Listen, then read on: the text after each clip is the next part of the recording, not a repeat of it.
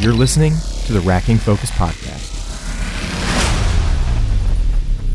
Hey, welcome back to the Racking Focus Podcast. I'm Josiah Blizzard. And I'm John Doyle, and today we're going to be talking about the movie which is running on Netflix called The Dig, about the Sutton Hoo excavation, archaeological exploration. Well, it's actually not about that at all, I might say, but sure. Yeah.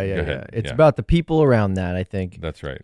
So we are going to follow a format of spoiler-free up front, and then we'll let you know when the spoilers are going to hit. And don't worry, you will know when that's going to happen. Do not worry. So I guess, to keep this spoiler-free, let's obviously just try not to talk about anything spoiler-related, which it's history, so it's less about the Sutton Hoo archaeological dig, like you mentioned, more about the people. So we'll just kind of avoid maybe the character arcs. Yeah, that sounds like a great that idea. Feels Just like talk what we about should the avoid. I was reading Howard Carter's account of his excavation of the tomb of Tutankhamun. Oh?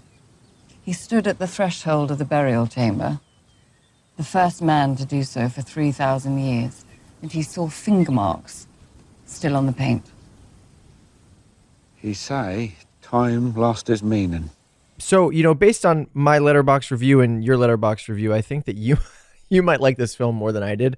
Well, I think I might be changing that number after we watched Judas and the Black Messiah, actually. Oh, okay. So Yeah. this is this is going to be a fascinating conversation. Yeah, because I think you gave it 4 stars on Letterboxd, and I gave it a 3. Yeah, and I think it's a 3 for me now. Okay. Especially because of how I feel like I'm going to have to handle Judas and the Black Messiah. So gotcha. Yeah, literally making the adjustment. I'm gonna be honest. The movie. Okay. This is how I ended my Letterboxd review. I said, decent movie with good performances. Likely won't watch it again. Right. That to me sums up how I feel about this entire thing. I think it had, good performances all the way through. I mean, I like watching Ralph Fiennes. Like watching him. Carey Mulligan is always fun for me to watch. Like, I think she's just a great actress. Speaking of which, we need to watch. What's that new movie that she's in, as well as The Dig? We're in the middle of a podcast. Promising Young Woman. Okay, I'm sorry. right. I've heard good things about that too. Again, Carey Mulligan doing a lot of good work from what I've heard. But yeah, I really like watching them. And then Lily James, I think her name is. She was great. She was great. And to be honest, the other performers that I had never seen before, I really enjoyed watching as well. So yeah, I think it's a well-acted film, across the board. I think that's a lot of what my response to it was when I watched it. And I think that it takes an interesting perspective, an interesting angle on what happens to people in this sort of repressed, war-laden world, and the consequences of sort of loneliness and unfulfilled achievement. Like, there's this thing that's present, and the story's speaking to that. Yeah. I thought that there was some very, very beautiful moments on screen. Yeah. There's stuff that we're going to have to talk about in the second half. And I think it's written fairly well. I mean, I think the story's good. It just doesn't ever do the thing. Say it. I'm interested to see what you say. It never soared. Right. It never rose up that much, but it was a good watch.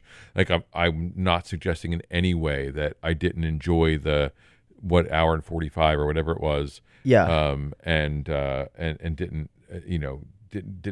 didn't find that to be really refreshing and enjoyable and well crafted and all of that.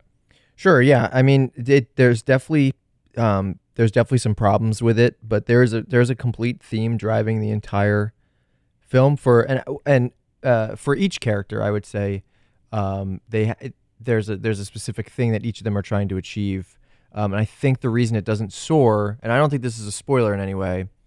If it is, you'll know, because we'll just cut out like right now. All of a sudden, our conversation will stop and we'll move on to a completely different topic.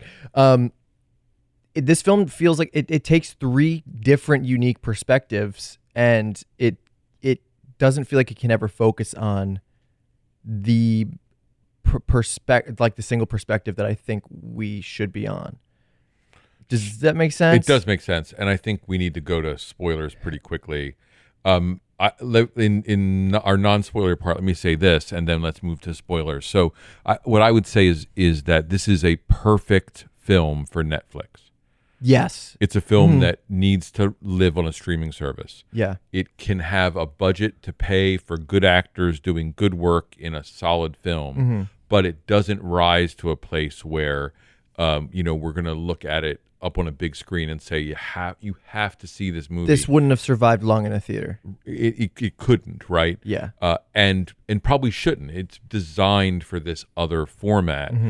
And there's something about that that's right. And so when we review a film, we say go see it in a theater. This is one that I would never say that for. Yeah. I don't think you need a communal experience to watch this. Yeah. Right. But I think you can get reward from watching it, and it's compared to many things that we could watch on streaming, whatever streaming service you have, this is certainly a viable, entertaining I had view. a perfectly good time watching this on my iPad in bed with my AirPods in. Like, I did not miss. I mean, the screen was also about a foot away from my face because I had my glasses off too, and I can't see if it's further away than that. But so the screen was huge when I was laying in bed and my glasses were off. But yeah, it's nothing. It was nothing special to me that you have to go out and see this in theaters. I think that it suffered from a few different things. One, and this may just be me, but I personally didn't like the cinematography. If we were to just kind of maybe harp on a few different aspects before we jump into the spoiler field, then we can go deeper into that. Cinematography, I had issue with because I think I know what they were trying to do, but it didn't pay off for me. And we can get into what they were trying to do in the spoiler field a little bit more. But I just didn't think that the motivation for the camera choices lined up with the characters' actions and the theme of the film. What do you think about camera work and cinematography? What did you feel I about? thought it was perfectly fine. I mean, it felt very much like a British film. Sure. Yeah. Like, when we think of like stereotypical, austere, sort of historically noble, thoughtful British cinema, it felt like that, right? David Lean, like sort of sensibility. So that's what my response would be. I didn't feel like there was innovation taking place on that screen. Sure. I feel like it was using, and I don't want to say tropes because that feels crappy. Using a format, a structure, a look that we know and recognize to wrap around a story that ultimately is a very small story and make it have the scale that the actual archaeological dig has historically. Yeah, right. Right. And that's not to say that there aren't some great shots. I think there were a few standout shots that did actually mirror how the characters were feeling and had motivation for it. So don't get me wrong there. But I think for overall, I had some problems with the cinematography. I wanted to ask you about music because I know you're a music guy and music really stands out to you. Was it just me, or did it just feel like piano was constantly playing throughout this film? Yeah, I wasn't a huge fan of the music in it necessarily, but I also didn't find it particularly distracting. So I mean, I music for me in the past several films I've watched has been really a complex encounter for me, and I feel like it was fine. I mean, I feel like the music was just fine for me. Yeah. So cinematography was just fine. The music was just fine. Acting was good. Right. Pacing, how'd you feel about pacing? Well, I think the pacing actually was fine, good. Even I would even say good. The story has to mix these multiple perspectives that you talked about, but it's also about multiple relationships. And I think the pacing of those worked well.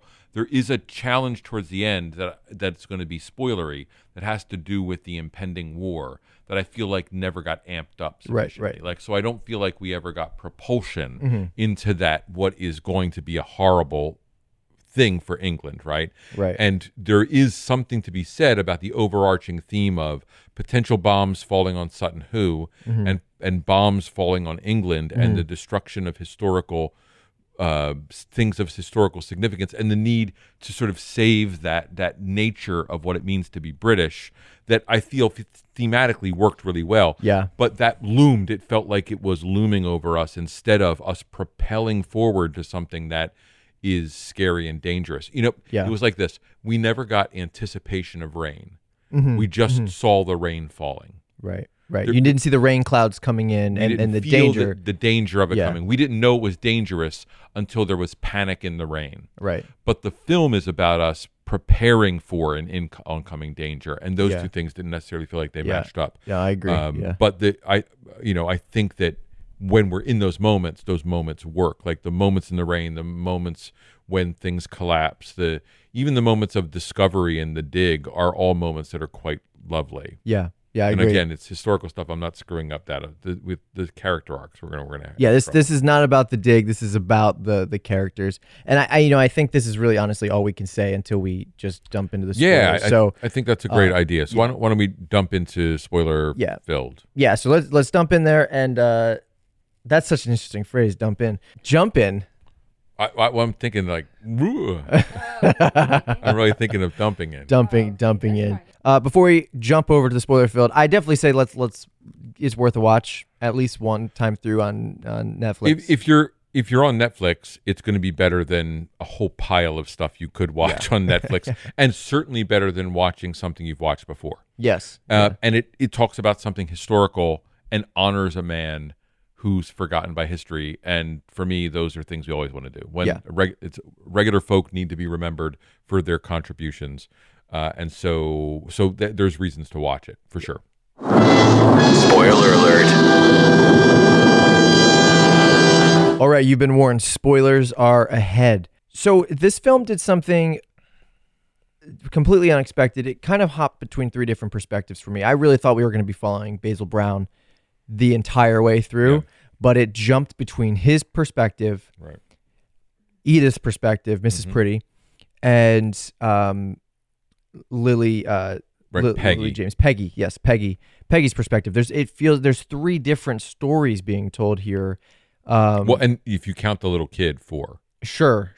I didn't feel like he had a big enough presence for me to count. Yeah, but he gets that big freaking speech at the end.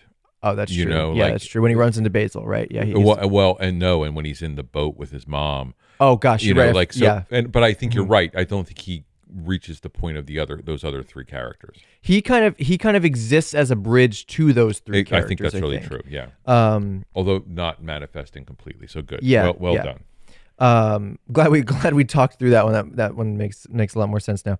I think that it suffered though because it jumped between those 3 perspectives, because it didn't.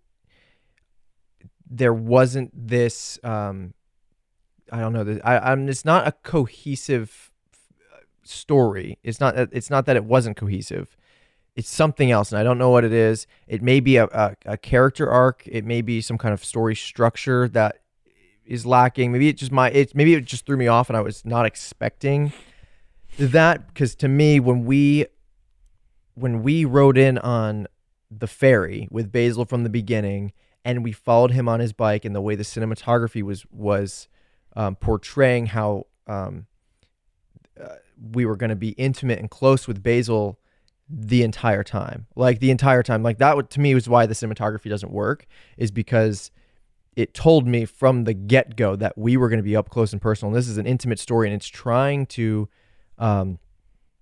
it's trying to let us be in the action, in that intimacy. It's we're essentially in the dirt with him, and because we're hopping around from him to Edith to Peggy, I don't feel this arc for Basil and his story and his work all the way through. Like I think it just threw me off. Does that make sense? Yeah, it was certainly became an ensemble film as opposed to a film about an individual. Yeah, which means he gets lost a little bit in that story, gets lost. Right? Yeah, and he gets lost. I would say each of those arcs is very interesting. So Edith's story, the story of a woman who is essentially dying of sickness, right? She's sort of collapsing under the weight of this illness that she has, which is sort of bizarrely presented. It just all of a sudden it's there. Yeah, right? and I mean they talk about it being there from her childhood, and now it's going to take her. And her dealing with her own mortality is a really interesting story, especially in relationship to her son. Yeah. We did talk, I mean, my wife and I talked about the fact that her age is all off, and I think she did a spectacular job portraying sickness and age, but she's just very young I can't tell how old she was supposed to be. So we did the math because they do the problem of the story is at one point they do the math. Do they really? So they say at 17 she met this guy and she sort of didn't get together with him for 10 years. And then they got married like a year later, and then they had a kid who's now 12. And so if you do the math, she's got to be somewhere like in her like 40 almost 40, and it just 42, 43, and that there, right? plays with Basil. So then suddenly the Basil relationship that maybe is there with her makes a ton of sense. How old is Basil supposed to be? So Basil's got to be 40 to 50 years old, right? Like that's where 50 years old is probably where he needs to be. He's an older man, but the idea is that distinction of where she looks like she's 27, right, and he's 50 means that I don't understand what she's reaching for with him. Because I looked it up because I wasn't sure how old Carey Mulligan was. She's 35, right? I mean, she's relatively young. Yeah, so she certainly doesn't look like, and I mean, maybe she's close to the age. She doesn't look like the age. I couldn't get a good like. They look like they aged her up for sure. Yeah, and they certainly sickened her down, whatever it may be. But, I struggled with that a little bit. She felt like she was really young compared to Fiennes. And Fiennes is much older than that, right? So, like, there's this age difference that felt a little funny. But the idea of her needing... So there's two things. One, thematically, that's troubling is two of the women in the story define themselves by men. Yes. And then replace the loss of that man with another man. Yes. As opposed to with their own strength. And that's maybe historically accurate. It's problematic. But problematic story-wise. It's problematic. And I wrote about that in my review because I felt like they were really pushing a feminist perspective, and they did not succeed. No, Peggy's character, who I thought was charming and sweet and independent and wonderful, ends up really defining herself in relationship to her choice to be with a man. Yeah. And they play off the idea of like, it's a risk, like take the risk, go for it. Life's too short. Right. They play that out. And that's the theme given to her from Edith. Right? Exactly. But in the end, the choice she makes ends up being very much about the guy and not her mortality. She does make the noble choice to let her husband go be gay, and that's lovely. Like and there's something really beautiful about those sequences, and the acting was all really good. Sure, yeah. But those arcs were strange, and the same thing for Edith. I just felt like she was looking for some kind of male companionship in her life, and she has a son who she loves, and she has people who are her servants who are really, really protective of her. And yet, there's a missing thing, and the place she's looking for it is it really in a man who's not available to her. See, so it's interesting because I actually never picked up on Edith's search for a man. I only focused and saw her as somebody who was just completely struggling with death because death was just constantly around her. Right? Absolutely, it's the impending war. It's her brother who's joining the Royal Air Force. It's her dead husband. It's her mortality of her being sick, and she knows that she's dying. There was this really lovely shot where she's being diagnosed in London, right in that upper room, in the window, and then the camera jibs down, and she comes out the door below where she got her diagnosis. I was like, she's like walking into this grave, right? Like beneath this diagnosis here, like she's now in this sunken place, and like I thought that was one of those really lovely shots in the film. But yeah, I never really saw her as somebody searching for a man, only that she has just seen things and had these experiences where things are always cut short in her life, and she's gonna, in a sense, she's not losing her son, but she's losing her son because she's losing her life, and she's not going to be able to spend enough time with her son in the same way she didn't get to spend enough time with her husband, and she's not going to be able to spend enough time cherishing the accomplishment of finding this archaeological dig. Like she's not gonna be able to enjoy the life that she wants to live.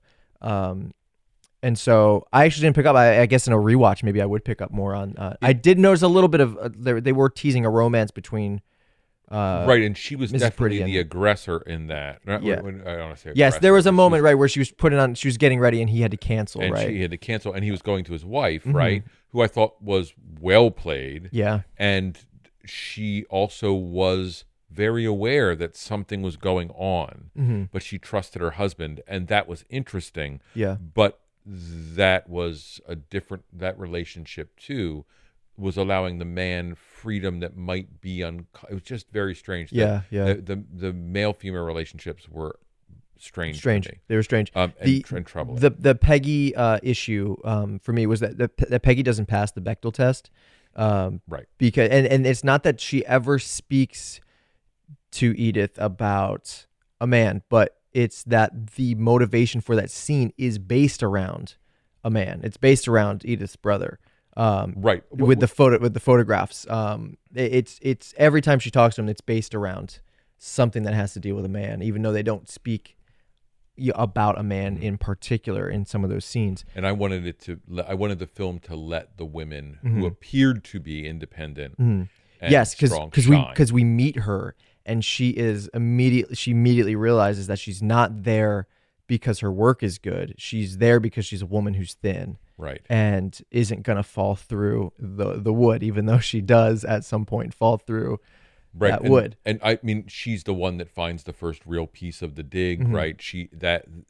So she is triumphant in those ways, but we just don't, but the story, her story arc pulls away from that. And that's something I want to just say about the whole film is one of the things that it doesn't do is celebrate the Sutton Hoo find. Right.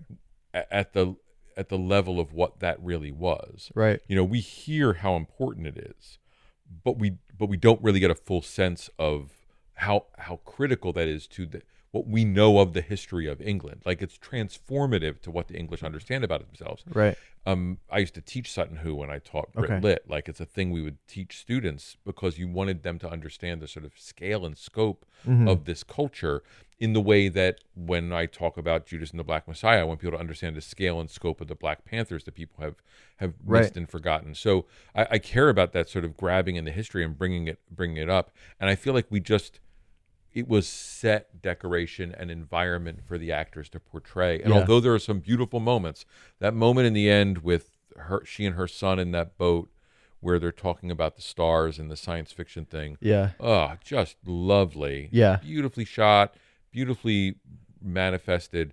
But again, it's inconsistent with some of what the rest of the story was doing. Now, so are we to believe that she was buried on that boat at the end? No. Okay. I really don't think so. Okay, because they cut to immediately from her being in that boat to them burying the boat back up, and I was like, did she wish to be buried? Lisa thought that, but that can't. I mean, because it's a truly look. If you and I, if Lisa and I both had that thought, then there are dozens and maybe hundreds, maybe thousands of other people thinking the same thing based on the editing. Internationally critical archaeological site. I know. I know. Well, I know the violation of the archaeological integrity of burying someone there. I know, but maybe she did. Maybe the universe is going to surprise me. I'll have to look that up. But I don't know. But that's the way the editing made it appear to me, right? Well, that may be what the director wanted you to feel because he's saying something about her being buried with that, and that it. But sure, that's another reason where I saw the Sutton Hoo dig as in service of the character stories as opposed to standing on its own. Right. So yeah, that's interesting. Yeah, that was one of the things that I thought about, and I just wasn't sure if you read into it in the same way I did. Yeah, you know, some of my notes I'm trying to think about here. You know, at one point they hinted at Basil and his wife not having kids. Right. It was between it was Basil and Edith in the little carriage, right, waiting out the storm. And he looked disappointed about not having kids. And, you know, this was probably 30% of the way into the movie. And I was really thinking by the end of this movie, I was like, one, she's dying. 100% she's dying. But I really thought that he was going to adopt this kid in the end. Right. And I kind of wished that their relationship grew even more. Like, I wanted to see more of a relationship between Basil and Robert. And it just never happened because of the uncle that kind of came into the picture. I think he came in after that moment, after that scene with Edith. Yeah, and that the business about children is important, right? Because it is about what we give to the future. you know, and what, you know, our progeny is our presence in the future. And to some extent, that gives Edith the ability to know that something's going to stay after her. Yeah. And I think that's why Robert, you know, is played so much as the science fiction geek, as much as you could be a science fiction geek, Right. you know, with the war coming, you know, he's entranced by the space patrol, you know, Yeah. and there is something about that sense of wonder and discovery that matches.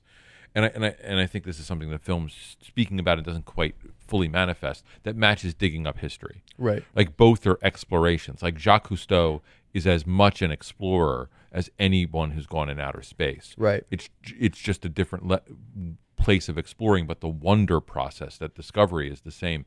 And I sort of think that may be what they were playing at to some extent. Yeah. But again, the ensemble piece never felt like it got cohesive, right? Yeah. Yeah. Even when Lily James was, well, Peggy and Edith were together in that house, which was a strange sequence of like how that came to be was weird. Even when that happened, You're talking the upstairs when they're together after her husband has gone away and he doesn't want her to stay in the flop house alone.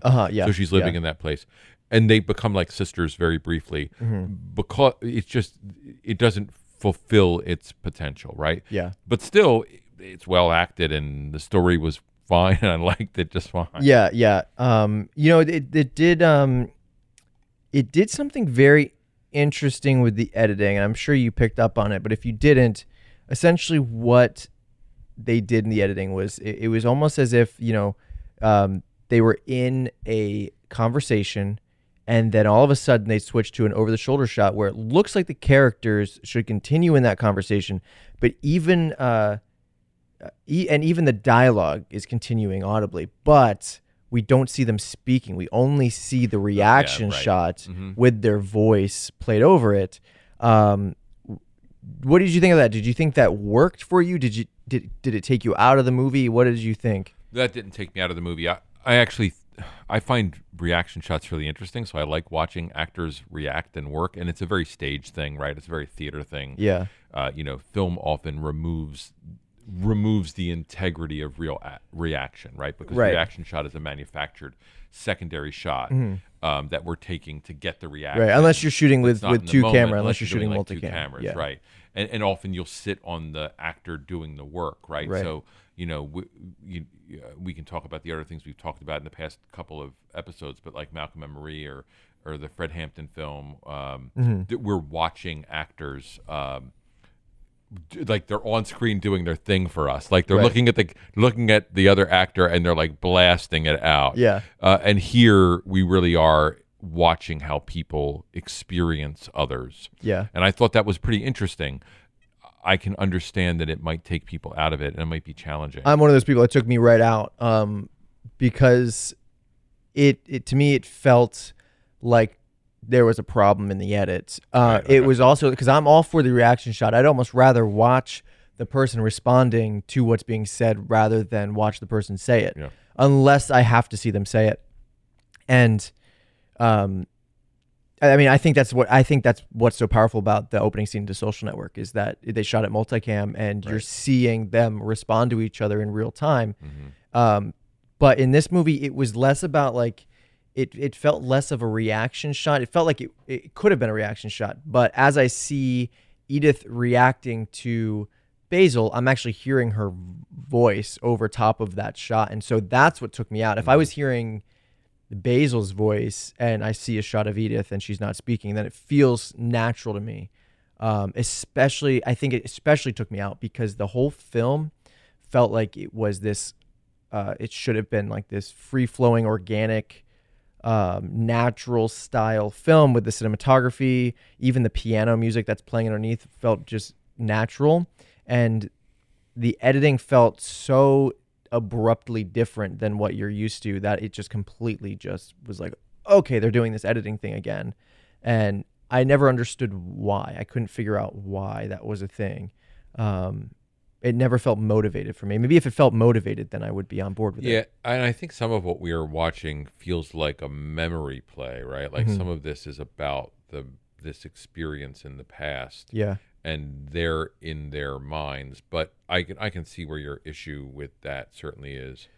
I want to talk a little bit about class structure and academia just briefly. Sure, go for it. One of the things I think that the film did pretty well was talk about these distinctions between class and how individual humans can break past that. Mm-hmm. And, there's betrayals of that, right? Certainly, Brown doesn't get his due for umpteen years, right? Because a guy who makes a promise breaks it, right? So that's pretty significant. But I want to say sort of on the other end of that not even just a promise that he breaks a dying woman's wish, right? Wish, right, yeah. Because she's gone and he doesn't have to deal with it, which shows how much he respects the people, as opposed to his career. Like, it isn't like he was doing it to salvage the Diggs treasure. It was all about him, right? Yeah. And all about the museum. And she made the choice to go with the big museum, and for all the right reasons, right? Mm-hmm. But I feel like, we did see a sense of how class can be bridged. That their servants, those servants love her. They don't love her because they're being paid. They're protecting her because she's a human who's hurt. They watch over the kid. Brown is certainly not in her class, and yet she shows him a tremendous amount of respect. Yeah. There is a game played around class in this, and I think that was fairly well manifested. Yeah. That theme was present, but again, it's very different than the Sutton Hoo theme, which is definitely about rich people. Like, right. What they found in that dig is about kings, not about kings making friends with regular folk. Right. Yeah, I think that's a good point. And I didn't actually even think about the class system while I was watching, so I'm glad you brought that up. Yeah, I mean, like, the guy who's in charge of the dig when finally from the museum is such a buffoon. Like, and and he actually though is an expert. And so what I do like about his portrayal is they don't portray him as an incompetent. They portray him as an elitist. Yeah. And that to me plays. Whereas if they'd let him be the museum guy who's an ass and incompetent, then we're like, oh God. It was great to see regular folks, right? Mm-hmm. The middle class and the lower class people being. So I love the folks who were digging with Brown in the beginning, like Basil. I think those scenes where those three guys are working together, and I would have and they're getting credit even later on, right? They're continuing to work with them and get credit for it, which is great. And even it says something about this whole class thing about Basil, because we learn that he's highly educated, right? And he's in this lower class system, right? But he's educated on his own, not from the system, right? Like, he doesn't have the credentials, right? He has the education, right? And he's just read and studied, right, and done his thing because it mattered, to learn that. And and if there's a lesson that people should take away from it, it's that we need to be embracing. Like, that's a thing anyone can do. You don't have to pass the state tests, right, to be well educated. You need to read books and dig stuff up and find things out and explore. Yeah, it's just being curious. To your education is finding things that you're interested in, just doing it and just reading it and learning about it. So, those were really all the notes that I had taken that are worth talking about. The editing thing was the biggest risk that I saw them doing, because I thought it was just the strangest thing that this movie was doing that. But yeah, I mean, overall, I think it's definitely worth a watch on Netflix. Do you have anything else to add? I would say, it's a good story. Yeah. And it's interestingly told. It has some issues, and it is a very ensemble-like cast of individual stories. And when we have an ensemble, sometimes that ensemble needs to find its way to gel into some unit. Yeah. And in some ways, this remained a series of separate stories that interweaved, but never quite became the ensemble that it was capable of being. There's some really good acting, and we should acknowledge that. Yeah, absolutely. Absolutely. Cool. Well, thank you guys for listening to this episode of the Rack and Focus podcast. If you guys have anything else to add about this conversation, please head on over to rackingfocuspodcast.com and you can find all of our social channels listed there. Send us a DM on Instagram if you'd like at Racking Focus Podcast. And you can even send us a voice message through Anchor. Just head to anchor.fm/rackingfocuspodcast/message. And if you don't remember everything I just said, it's all in the description of this episode. Yeah, and it's in our links on Instagram. It's everywhere. And check us out on Letterboxd and read our reviews. We are watching more movies than we review, so go check out those reviews and feel free to comment to us there. Message us and let us know what you think of those reviews. You can do that, and we'll talk about it on the show itself. We feel comfortable doing that. And absolutely, if you find us on a podcasting platform somewhere, leave us a review. But we would love you to focus on a review on Apple Podcasts. Maybe give us a 5-star review out of grace, and then be as mean and cruel as you want to be in the comments. And help people see us and help enlarge the conversation about film, because we want to keep people going to the theaters, or at least engaging in really good film instead of what the algorithm tells them to watch on any one of these streaming services. Yeah, and we will be focusing on a lot of these streaming services moving forward right now, as there's not a whole lot coming to theaters. So very excited for what's hitting, Netflix and HBO Max and all that stuff this year. So look for more of that. And John, anything else to add? Nope, nothing else. It's been great to talk to you tonight. Great. Well, last but not least, please share this podcast with a friend who loves film and loves talking about movies. We'd love to have them join in our conversation. But other than that, thanks for listening to this episode of the Racking Focus Podcast. You always told me your work ain't about the past or even the present. That's for the future, so that the next generations can know where they came from. The line that joins them to their forebears. Isn't that what you always say? Something like that. Why else would a lot of you be playing around in the dirt while the rest of the country prepares for war? Because that means something, doesn't it? Something that'll last longer than whatever damn war we're heading into. Thanks for listening to the Racking Focus Podcast.